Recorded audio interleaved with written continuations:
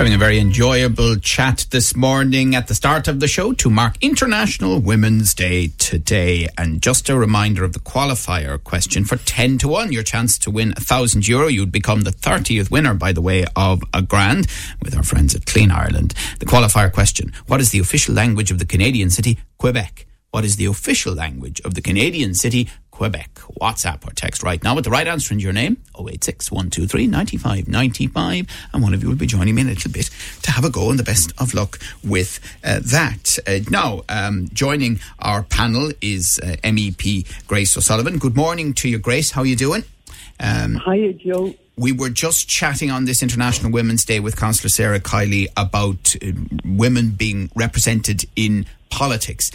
But I have to say, I think a lot of people, especially women, might look at politics today and some, as we were saying earlier, some of the abuse that politicians, particularly women, receive and think, nah, not in a million years am I going near that. So how do you get past the various barriers, Grace?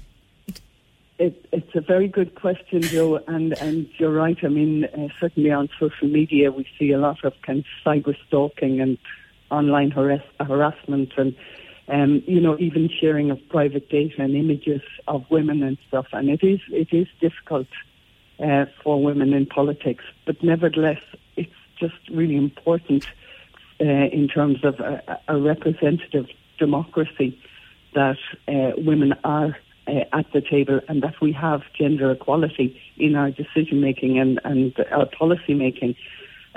So look, I suppose it's a tough decision. I had a very hard decision myself in 2014 to run in the European elections because I was a mother and single parent with 3 children.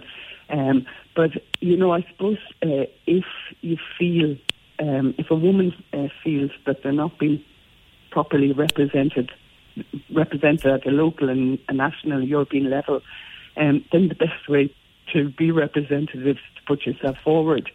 So, that's what I did, and I have to say, Joe, it is challenging in certain respects, but it's also... Have you ever regretted it? Satisfying. I've never regretted it, to be honest, but I'm not the type of person that holds regrets. I take decisions and I kind of try to move forward. Is it challenging? Yes, it is. Is it rewarding? Yes, it is incredibly. When you come into the European Parliament, or I was up in the Shannon working with people like Lynn Ruane, who's here in Brussels today, Councillor Frances Black, Roisin Garvey, people like that. They're, women who are really, really kind of energetic and want to make change. And if you want to make the change, you have to get it in and around the table. I'd be interested to hear from Karen Brosnan, who is the president of Network Limerick this year. In the past, I suppose the business community would be somewhere that politicians and political parties would look to for candidates, including female candidates. When you chat to women in business, Karen, is there any appetite among any of them to go into frontline politics these days? I think there's much more of an appetite for women to look at politics now, with the whole balance of, kind of like this, the 60-40 rule of women from a political party and candidate perspective. I'd like to see that move in all parties to 50-50 and to see women get as much support as their male counterparts when they do run in a constituency. But I think, there is an appetite among women when they see the percentage of females in the Dáil, when they're looking on the TV and they realise that how can they be represented if there isn't enough women in the room actually, speaking on their behalf. So I think that's important to note. I think, look, you hear a lot of negativity in the press and you hear it from some of our existing both councillors and TDs about the negativity that they experience on a day-to-day basis. But I think, like I said, we do need to speak out, we need to speak our truth, and we need to put ourselves forward.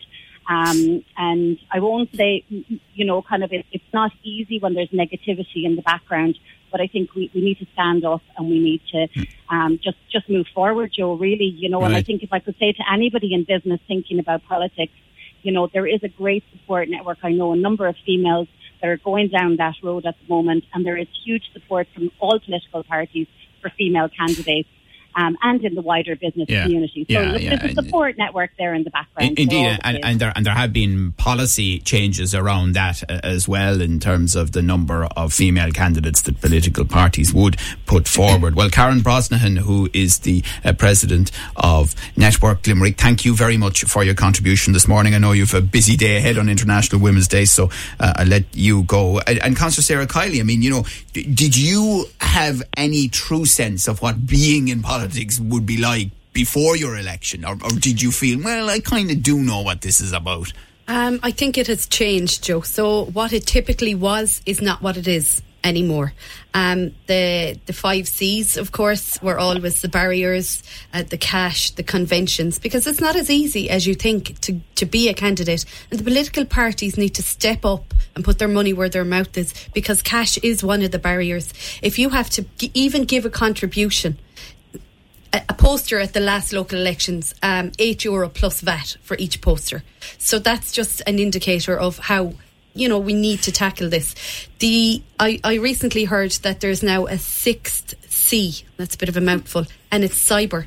So the cyber harassment of female politicians and male politicians, it has to stop. We need to call it out. We're stopping people from running. We're putting people off, and we're actually putting people's lives in danger by allowing this to happen. They feel unsafe, they feel threatened, and it's not acceptable. And it's going unchecked. Completely. Would you? And there's a media commission that is being established, going to come into being in the next few weeks, and we're very conscious of it because our regulator, the Broadcasting Authority, is being submerged into it. But one of its big remits is to take on the Wild West that exists in parts of social media, Jen. It's just it's like Mad Max 3 Cyber Road. It really is. It's absolutely horrific.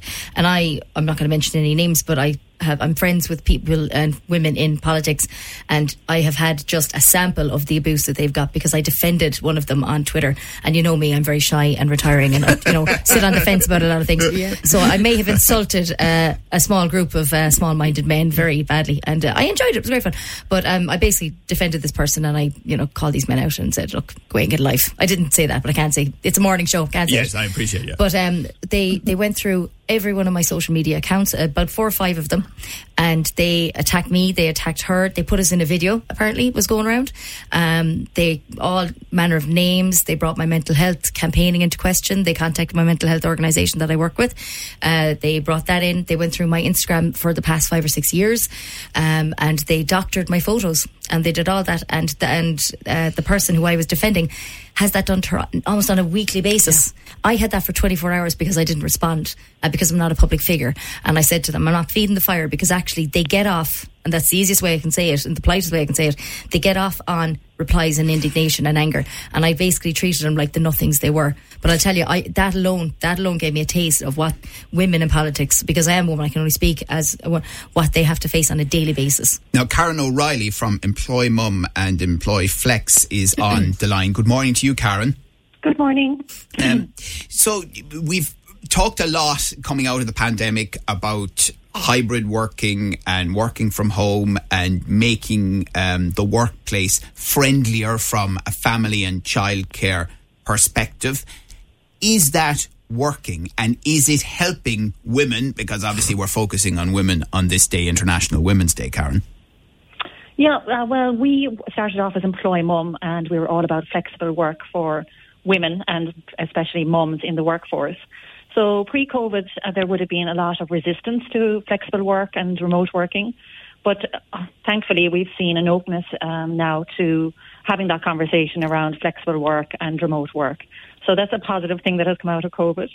But then, I suppose when we look at the figures, and the stats don't lie from the CSO, only 7.4% of females are chairpersons in Ireland.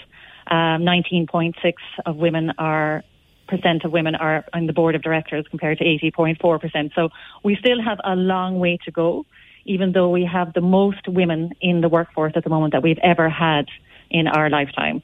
So, there's definitely things are improving, but we still have a long way to go. I mean, it is fascinating to think that, we've had female presidents of the country, for example. We've had female Taoiseach, but we are still waiting. The single most powerful position in the administration of the state is the Taoiseach. And we still are waiting for a female Taoiseach, aren't we?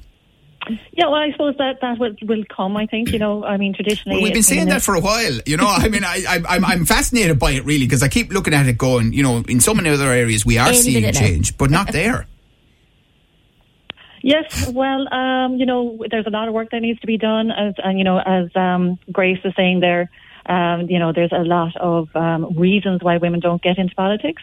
It's the abuse they get is phenomenal.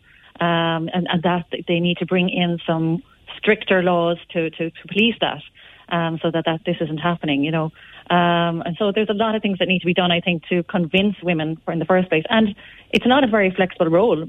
Being a politician is an early 24/7 job, and that doesn't always suit mums. So we need to make that role flexible as well, so that women can be allowed to stay in the race. Yeah. Okay, well, listen, thank you very much, all of you, for kicking off our conversation on International Women's Day. We'll be coming back to it between now and midday again. Really fascinating to hear your perspectives this morning. And thank you to Karen O'Reilly from Employ Mum, to Grace O'Sullivan, MEP, to student Molly Cantwell, Limerick blogger Jen Ronan, Councillor Sarah Kiley, and a bit earlier Karen Brosnahan, who's the president of Network Limerick, joined us as well. We appreciate your voices, and happy International Women's Day. Yay. Thanks, Joe.